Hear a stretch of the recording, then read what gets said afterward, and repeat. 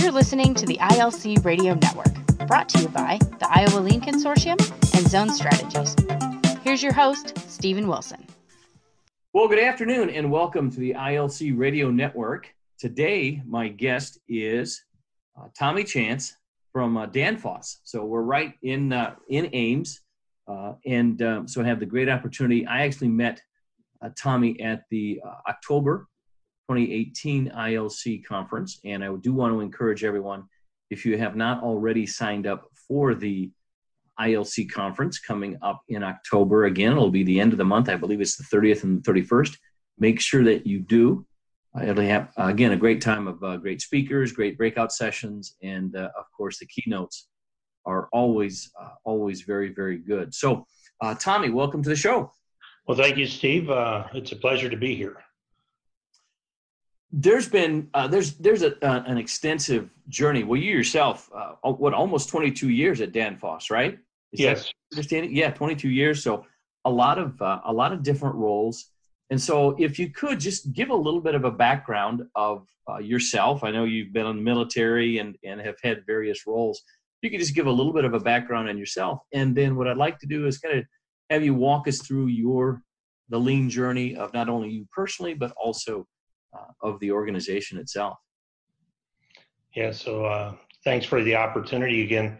For me personally, born in Georgia, moved to Iowa when I was about 8 with the family, and spent several years in the military, both in the reserve side and also in the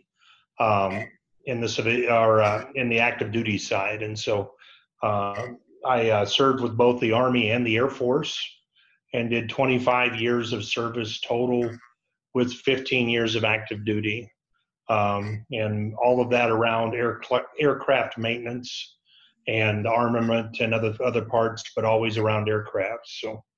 So a lot of technical training over the years with that. My service at the end was with the National Guard here out of Boone, and that was a service that I did the last 11 years, as I was also a Danfoss employee, or a Sauer Danfoss employee, or a Sauer Sunstrand employee. So so that my journey through lean came sort of through all of that, and leadership, and so a very, very good technical background, but also a very good leadership and continuous improvement background came out of all of that.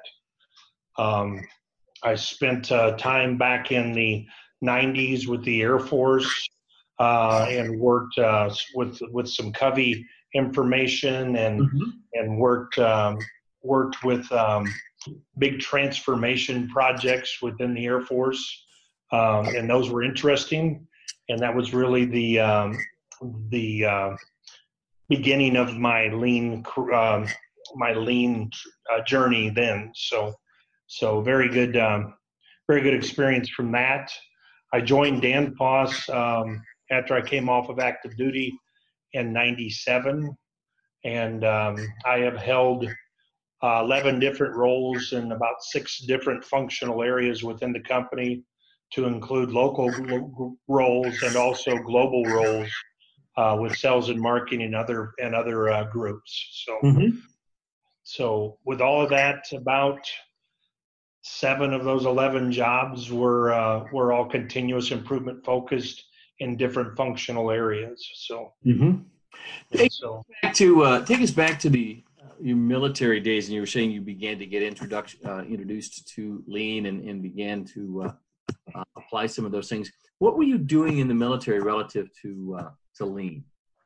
Well, and to begin with, I was working a lot with the technical areas. So I worked in a calibration lab, and we looked at a lot of our processes and how we can turn equipment around quicker, and leaning out our processes in that. So it was a lot of I would think it more of an office lean type of work, but there were some mechanical things where we used it.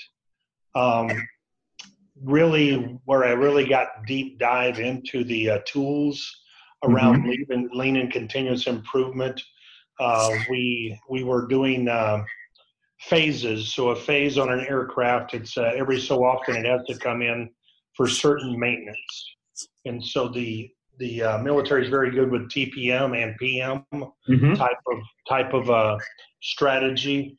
And so as these large aircraft came in to be checked, being aircraft, there's a lot of regulations that we had to look at to fix them. And so we had one set up where we would bring 2 large cargo planes into adjoining hangars, and we would go through and strip them all the way down and put them all the way back together so we could do all the inspections and the PMs and the TPMs that we needed to do on those aircraft. And so this ongoing maintenance on these aircraft required about 70 people per shift, and that's 3 shifts, and that would take probably 29 days. And my memory lapses on the exact number of days at the moment, but it was close to a month to get those 2 aircraft through. And so as we started in the Air Force looking at lean and continuous improvement and all of those types of methodologies, we brought a whole team in together, and I was one of the facilitators of this event, and we looked at how can we improve things. And so 5S, Visual Factory, all those types of tools that you would use just to organize the work area were very huge. Then we started looking at flow and spaghetti diagrams and finding ways that we can shorten the distances between things, and also looking at the sequencing of how we did the work and how many people we needed, and putting the right number of people at the right point where we needed to have them at any given time. And so we worked on that, and that took us about 4 to 5 weeks to get through all of that as we organized that. And then we came back and we were able to turn those 2 aircraft that used to take 29 days to go through this phase process. We were able to reduce that down to 9 days, which is a huge impact to the operational readiness then of that airlift wing. They were getting their aircraft through quicker, and they were able to then put them back on mission in a very short time frame compared to what they used to. So that's an example. Yeah, and that again with lean, of how can we increase the amount of value added so we can turn products, services around much quicker. I would assume then that was kind of a additional projects and ideas then were spawned off of that initial effort. Yeah, and you had about 300 people involved that now had a basic understanding of lean, continuous improvement, waste elimination, and they took that back to their own areas too. So, and all of the armed forces now, and a lot of times we think we spend a lot of money there, all the armed forces and even the Iowa Army National Guard and Air Guard are using lean concepts. They actually have positions within the Iowa Guard that are lean positions, and so they're looking for continuous improvement opportunities. Yeah.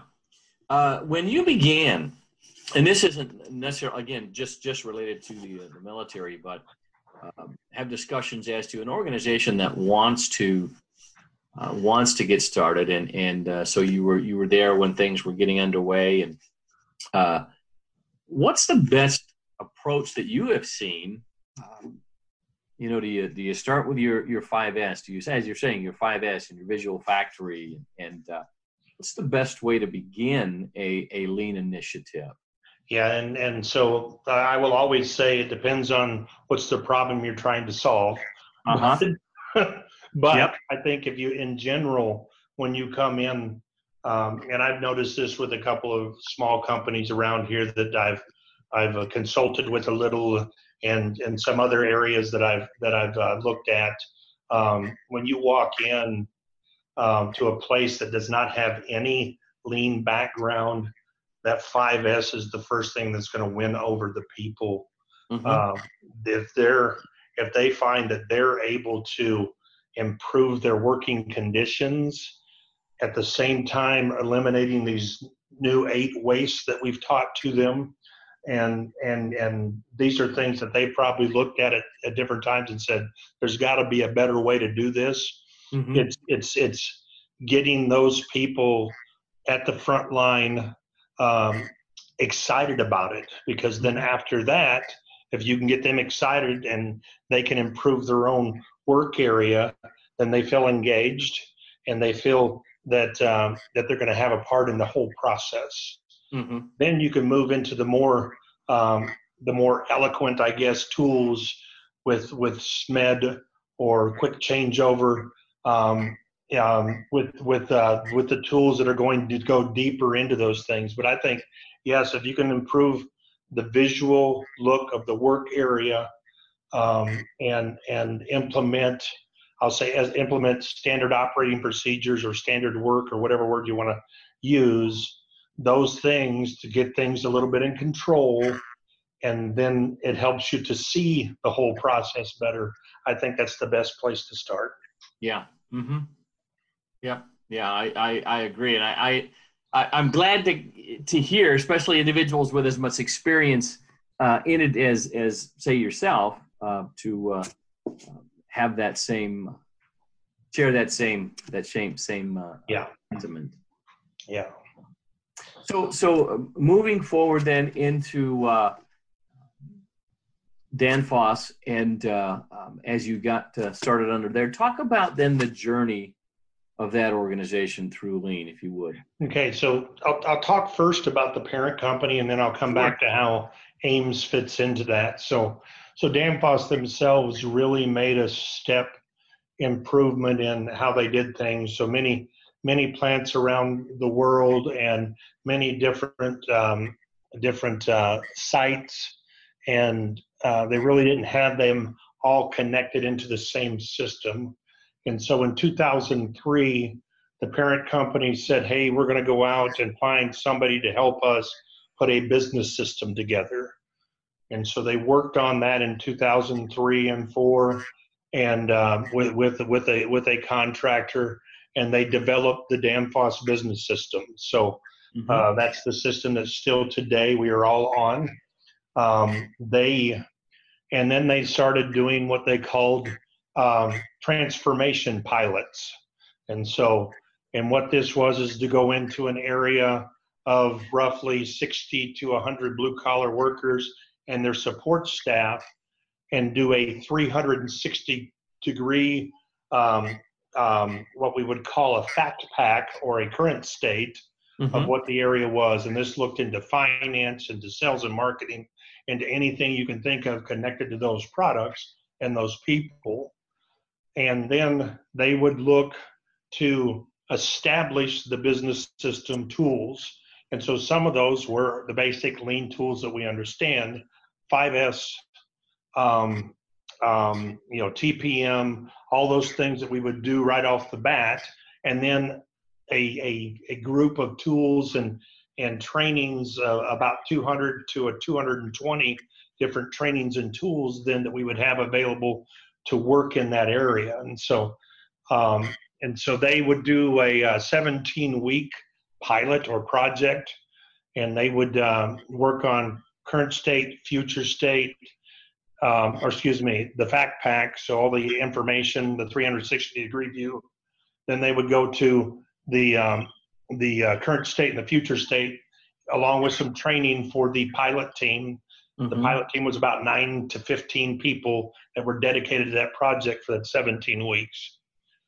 Once they got that all figured out, and what they wanted to do was lay a tactical implementation plan or a tip out for the next 10 weeks to implement as much as they could.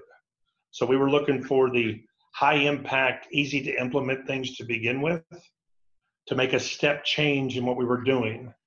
At the same time, we were looking at how do we improve safety, quality, and delivery as we're going through that, along with cost. So those 4 focuses going through, but we were really looking at how do we lean the area out, and it was a great learning experience for the areas. It was heavily trained the trainers. So we looked at our leaders, from our vice presidents, directors, managers, team leaders, the team coordinators in the areas. We were training them to train the rest of the population. Oh, excellent.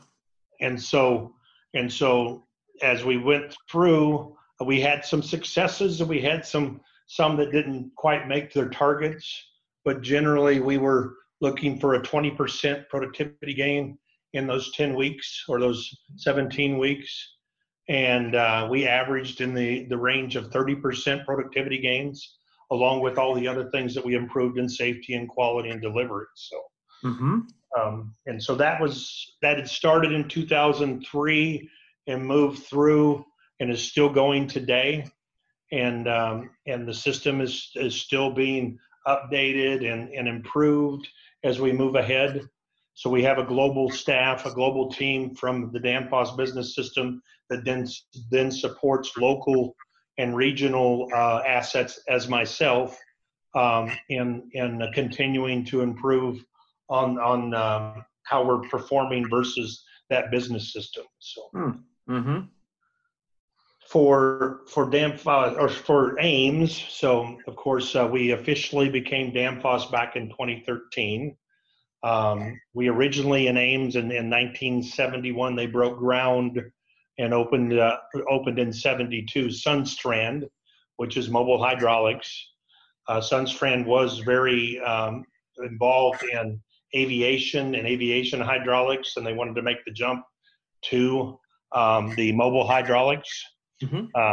After a few years, they went into a joint venture with Sauer, which is a hydrostatics and hydraulics supplier out of Europe, and eventually Sauer bought out the Sunstrand side, and we became Sauer Sunstrand, and that was where we were at when we 2001 we merged with Danfoss Fluid Power and became Sauer Danfoss, and then in 2013 we then became part of the Danfoss Group. They brought us back in under the parent company and worked there. So from that journey in the Sauer Sunstrand area, where I came into the company here, into the plant, we started back in the 90s working with a consultant that we had a very bad experience with. So they came in, they started tearing things apart before they got a plan, and I think that sort of gave us a bad taste in our mouth. And so the good with the bad. But we did come back. Interestingly enough, we came back at 2003 also and started putting together a new lean structure. I was part of that initial team as we started to build that lean structure back up. Not really a business system, but we became very Kaizen heavy and focused. And so we were doing roughly 42 to 50 Kaizens a year. We were going through and we had pretty free reign on what things we can try. So we were putting plans for every part in, and we were creating visual Kanban systems, not only card systems, but using webcams with off-site suppliers, and a lot of good work done, leaned out a lot of waste from the past and set us on a good direction. Yeah. Hey, Tommy, when you talk about Kaizens and the number of Kaizens that you do, I always find it interesting in our world of reducing variation. We have so much variation with what a Kaizen event is and all of these different things. So when you talk about Kaizens, what are some of the examples that you did in those 42, and how are they structured for you there? And so, and then again, and this is back in the aughts, the early 2000s, but um, but it's for me, first of all, we use Kaizen um, as a thing more than what it really is. It's change, good or good change. Mm-hmm. And so you could call about anything we do in Lean, hopefully a good change. Right. And so how we put out a sort of a pre-work for our events. And so then we would decide who do we need in it? What do we need to put in there? So that pre-planning was a big part of what we did. Right. That was probably the most organized piece back in 03 that we put together, was that planning up front.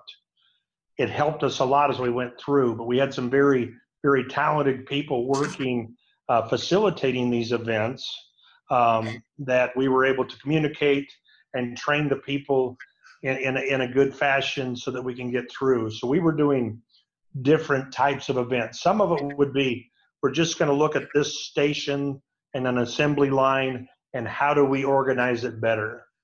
Just one station. Or the next Kaizen may have been, we're gonna sit down and do a process preparation or a product and process preparation for a new product, which is a whole different level. So they were all different sizes. Mm-hmm. It really depended on, again, as I go back, what problem we're trying to solve, and then what are the resources we need to do that with. And so that's how we organized ourselves. Mm-hmm. Okay. All right. Okay. Go. Yeah. Go ahead. I appreciate that and I think that is important. That pre-planning ahead, just simply so that you're not spending a lot of time on things that you don't need to be focusing on, and plus then you have everybody assembled there, and you don't want them to have to be dealing with a lot of that pre-planning stuff. You want them to be able to be thinking about and working on the actual improvements. Yeah, because everybody has other roles that they need to play. And the more efficient we are with our events, the more apt people will want to come to the events. If they show up at the event and we're doing a lot of work we could have done before or after, sort of like if you're doing a quick changeover and you remove out everything that can be done before and everything that can be done afterwards, that's the way you want to do your events. You want to be as effective and as efficient with that time, because they have a lot of other things to do, and we don't need to be using up all their time. So you would be able to, as you say, in the aughts, you were 40, 50 of those a year. Yeah. And how large is the organization? So in Ames, we over the years have moved back and forth a little bit, but we're over 1,000 employees in Ames. In 2 facilities right now. And so, as for the company itself, we're over 25,000 employees worldwide. So we're not the biggest, but we're not the smallest either. So. Yeah, no, that's I always enjoy hearing about all of these different types of organizations that are in the state of Iowa. Yeah. And the impact that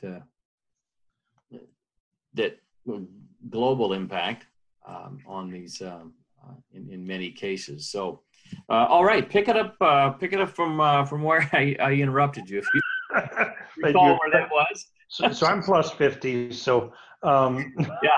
So I may forget. No, it's and so it brings us up to roughly about 2011, where the parent company agreed to let us start using their business system in Sauer Danfoss. And so we got a good relationship back and forth and started doing the same type of pilots that we had Danfoss, the parent company, had back in 2003. So that's when we started using the business system. I myself became what they called a lean transformation expert.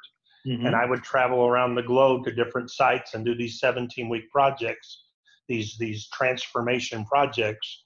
Mm-hmm. And we went through that, and by 2014 we had gone through most of our manufacturing facilities in our segment, which is Power Solutions. And so we're one of 4 segments in the overall company. So So we caught up with the rest of them on that, and we're using that business system now. It's a pretty intense look at the entire business system if you do that. But we have a Danfoss productivity program, which is really around operations and all the improvements we can do there. We have full potential purchasing and sales and marketing program and product development program and PLM. And so product lifecycle management. So there's a lot of pieces to the overall business system that tie back together. Mm-hmm. So that's where we're running now. We are planning quarterly out in our operations areas and in some of the office areas, tactical implementation plans. So 13 weeks of what are we going to do next? We also do road mapping for the full year for the plant and look at what are our gains that we want to make this year. And then we look out even further 3 to 5 years out on what we want to improve and what we want to look like in the future. So. Mm-hmm. And are there is there a particular department that heads these things up, or how are you structured that way? Of course, because you. So we've changed a lot here over the last few years. Every day. What's that? I'm sorry. We've changed a lot over the last few years. So my position, I was working with sales and marketing as a global process improvement manager. I've been traveling a lot, so I thought it was a time to come back to a local role. So I'm a continuous improvement expert role here in Ames. Mm-hmm. And this part of our organization has changed a little bit over the last couple of years. But right now, I'm working for a division of our segment. So the hydrostatics division. I have a boss that lives and resides in Germany, but he has a team around the world in the hydrostatics specific plants that we're all connected together to. And we are the local voice of that Danfoss business system and getting things implemented and sustained within that system in the local. So the Danfoss business system group at the corporate level then has different people who can come down and consult and help us. So so we have a good size amount of people globally covering all of the sites and the regions, but then at least in each facility we have one continuous improvement expert.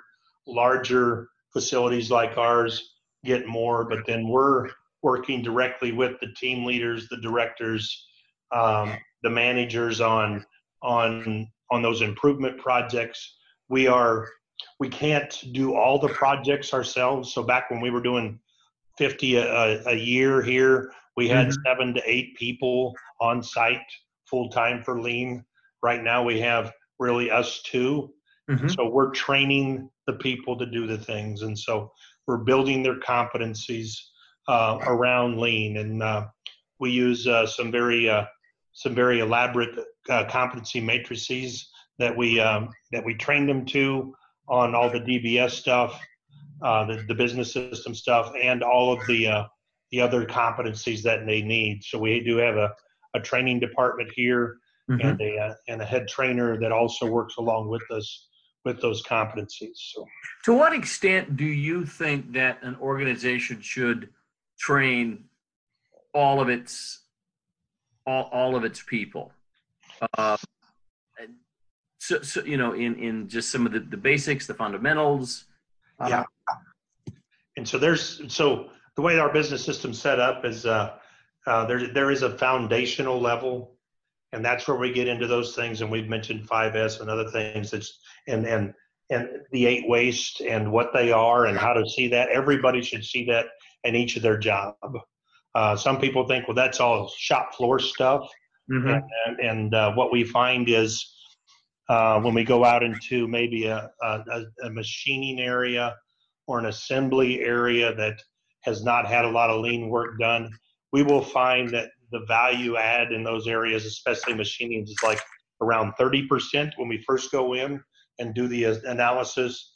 And in the assembly area, we would say it's maybe value add is at maybe 40%, 45%. It's really good areas. If we go into office processes, and I've looked at many of them through many functions, we find 85% waste is about where we start in an office process. And so those fundamentals need to be taught to every functional area, even finance, who even IT. I've worked with IT and finance and other groups on problems they had, and one of the things that probably we are very weak at teaching, in my experience, is root cause problem solving. Mm-hmm. We put a lot of emphasis on teaching that and sharing that through all areas, because we've done a lot of root cause problem solving with our people on the shop floor and the support staff around them.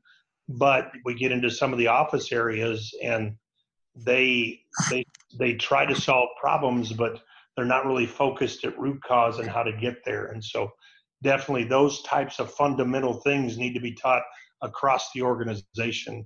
There's just too much opportunity there to make improvements. And when you're talking about root cause and problem solving, are you predominantly use PDCA? Are you? Yeah, so we use a PDCA concept. Mm-hmm. We have 4 levels of tools that we use, really. So one is just to do it. It's something that we know what the root cause is, and it just needs to be done. The next level up, next 2 levels. So if you're familiar with the automotive 8D process or 8 disciplines, we use that for some of the bigger issues that we have. But we have in between those 2 what we call a 4-step, and it's really 4 steps of the 8D. We've just trimmed it down some, and so we train those tools to everybody. And we really look at driving to root cause, because we don't often solve root causes, and that's why we solve the same problem over and over and over again, is because we're looking at probable problems or root causes, probable causes, or we're looking at maybe the most likely, but we're not ever getting to root cause because we don't go deep enough. And so that's very important for us.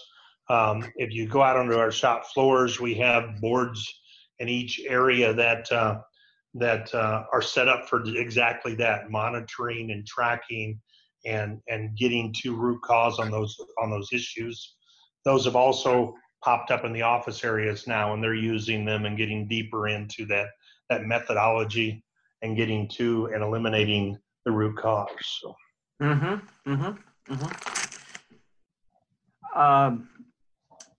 As you're going then, and you talked about the leadership as well being trained, how has that all come about? Because I think a lot of organizations struggle with that. Leaders are, not necessarily thinking that they themselves need to have that awareness or training. Well, see, and that's where we have set the just lost my word. We have set the goal that they are the trainers, the primary trainers of the leaders. Mm-hmm. So if that's part of their job description that they have to train, then they need to understand that. So that's it behooves them to do that. But really, it helps the leaders to be able to share that with the other people and to be involved in that training. Mm-hmm. What's nice here, so many leaders here, even though they don't have to do a specific piece of the job, you will see them learning that job, because then they understand the challenges that their people have better. Right. A lot of times our new team leaders on the shop floor will come in And one of the first things they do is they work on the line for 2 or 3 weeks to see what's there, and that experience is very valuable as they go ahead. But then as they know the tools that we're using to make improvements, it also allows them to eventually step in and do things for themselves. They don't have to wait for somebody else to come do it for them. So I can't stress it enough that those leaders need to have that competency, and they to a large part accept that, and they like to know the tools. And the funny thing is, in our life, these tools that we use are just really smart ways to do things. Right. And some of us have figured these things out without ever knowing what it was called. But but you learn these things here, and you take them out into the community. You take them home. It's just a way of seeing things. So you're really too, you're creating again that culture of individuals being able to identify areas of opportunity. And what type of a process then have you developed for that to make sure that it's getting to the right people? And then because I've seen our organizations where so they want people to turn these things in, but then there's not a defined process of how to take that idea, that thought, and it's then perceived as, you want me to turn these things in, but you're not doing anything about them. Tell me about that process of getting the input from the folks doing the work. Yeah, and so that's if you were around at the beginning of one of our pilots when we first put the boards up, it's just like it's snowing ideas because they come with all of them. If we can't get to some of those ideas and start getting wins, that will discourage them. So you never want to discourage them.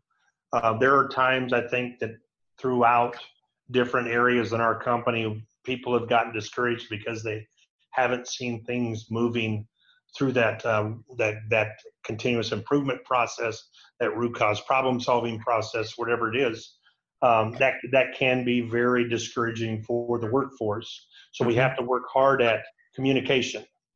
So it's probably the best thing we can do, because anytime somebody provides us with a slip with an idea on it, that is a placeholder for a conversation. And it could be many conversations. But what we always have to remember to do is the feedback part of communication. Where we lose the traction is somebody turns an idea in, and we may have been working on it 24/7 for 3 weeks, but if we never go tell them what's happening with that, they will believe nothing's being done. Now, if we're not doing anything with it, we need to go and say, hey, there's three answers really you can give when they make a suggestion. Yes, we'll do it. No, we're not going to do that, and here's the reasons. Or we're not going to do it right now, and this is why. We're going to get to it later. And so if you can at least have that conversation around where we're at, what we're planning to do with this, and why we made the decision we could personally with that person, that makes a big effort, or that a big impact on that person. They understand that they are part of the process, and we see them as valuable enough to come back and make sure we communicate to them. So for me, it's communication, and sometimes it's over communication, and making sure that we're getting there and keeping the people in the loop.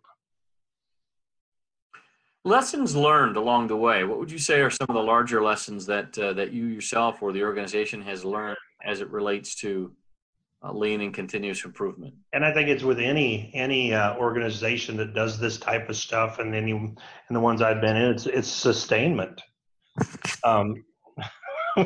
We implement a lot of things several times, and so over the years, it's just like with the root cause problem solving. We continuously fix this problem this way, and if we really went for root cause, we could fix that. Well, we have implemented some very good systems over the years, whether manual or electronic systems. But we know if we don't sustain those, and a big part of the sustainment is the recurring training. So we talk about training. You can't train somebody once and expect them to do anything for the rest of their lives. So we have to put the effort together. We have to put the plan together to make sure we're refreshed on these topics. And that's the leadership. That's the people at the front line. That's all of them. So. What else would you like to share about the Danfoss journey? I mean, what's maybe what next steps with regards to continuous improvement? Yeah, I think we're still pressing ahead. So we've had some opportunity, at least here in Ames, that we need to improve the sustainment a little bit, and we're going back and refreshing a lot of people where we've maybe been challenged with that competency piece and need to build that up again. Some significant turnover in leadership for the right reasons, and so, but that's a big part of where we're at now. As a company, we also within the business system, we are continually improving how we audit where we're at and how we continuously move that goal of world class, keep chasing that. We've got some systems in place that help us with that, and so we are always improving on that. And I think for us, it's the continuing maturing of the process and make sure we're keeping up with what's happening in the world and the advancements. There are companies that got stuck back in the last century and haven't come out. And so we don't want to be that. We want to continually grow and to continually change in that positive direction. So I think we're on that path. We all face headwinds at times. And I think that's really want to focus on how do we sustain the gains we've had and then look for what's possible in the future. So. Yes, your organization's been involved with how long have you been involved with the ILC? We've been involved with the ILC probably at least a decade at different members of it, and over time it's we've had more participation and now we're getting back into that again. I myself initially was back in the early days of the ILC. I was around a little bit, but have been active here the last couple of years. And my job one of my titles is I'm the liaison to the ILC for Danfoss here in Ames. So, and I've been working on last year I was on the planning committee for the fall conference, and I'll be looking forward to doing that again this year. Very good experience for me. I learned a lot around that and met a lot of people and connected to more people than I have before. So I recommend that for anybody who's thought, well, maybe I should get on one of the committees. It's a very good idea. So, but I'm also working on marketing it inside of Danfoss more. So we haven't used the ILC maybe as much as we could have. And I think it's because we need to communicate better to our employees here that they are all able to be part of the ILC under our company's registration, I guess there. But that's something that I'm working on, and actually it's one of my goals from my leader this year is to actively promote the ILC here. And so, and I think that's something that maybe we all members could do in their areas, promote it as much as we can, and show the value to the people of what the ILC brings. What has the ILC personally brought to you? In addition, you were sharing some of those things, but any other, again, if there's an organization that's listening that's kind of teetering on whether or not to become or to be involved or to increase their involvement, what can you say to that?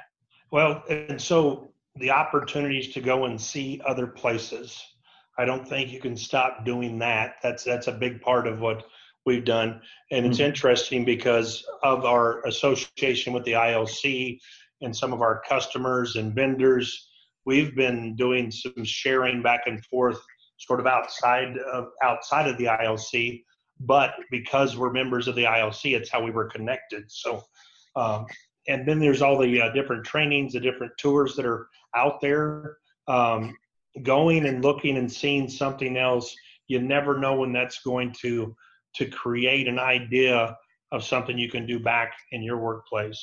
Because we all have struggles, but we all have things we do very well. As we share those more, I think that helps us all become better. So. Yeah, I think that's one of the I think the keys, and it's I don't know if it's necessarily different here in Iowa with the culture, but there really is a willingness to share experiences and opportunities for learning that is quite refreshing. And yes. I know this last conference there was I was actually talking with somebody that was from one of the coasts, and they were quite surprised at the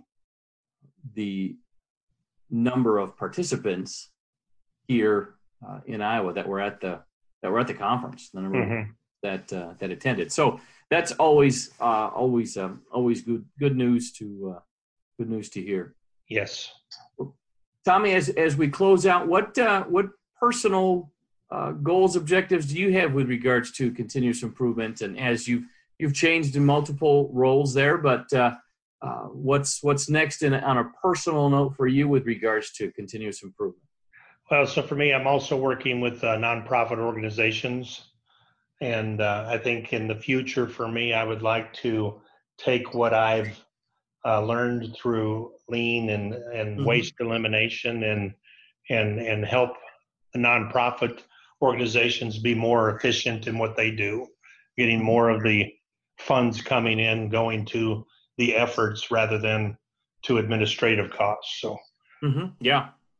I would encourage you, if you have not already, one of the earlier episodes, I spoke with Brian Hurley.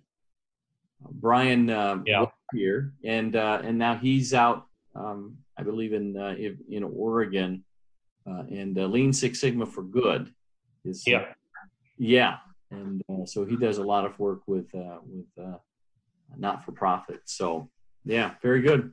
Yeah. Well, Tommy, thank you for being a guest here on the ILC Radio Network and sharing your experiences with us. And again, folks, if you have any questions or anything, I'm sure if you go out to any of the ILC sites or LinkedIn, you'd be able to reach out to Tommy. And Tommy, I'm sure you'd be more than willing to, now that I put you on the spot, more than willing to answer any questions that folks have about. So my mother would tell you the two things I do very well are talk and sing. So if you don't want to talk to me, I can sing to you. So. That's right. You don't want to listen to me talk, I'll sing. There we go. I'm right there with you. So folks, thanks again for listening to the ILC Radio Network, and look forward to speaking with you all again as we have new guests. And I do encourage you to let the folks know at the ILC maybe who you'd like to have on, or some of the various topics as well that we can discuss. So thanks again for tuning in, and we'll talk with you next time. Thank you for listening, and we hope you've enjoyed our show. For more information, please check us out online at iowalean.org and zstrat.com.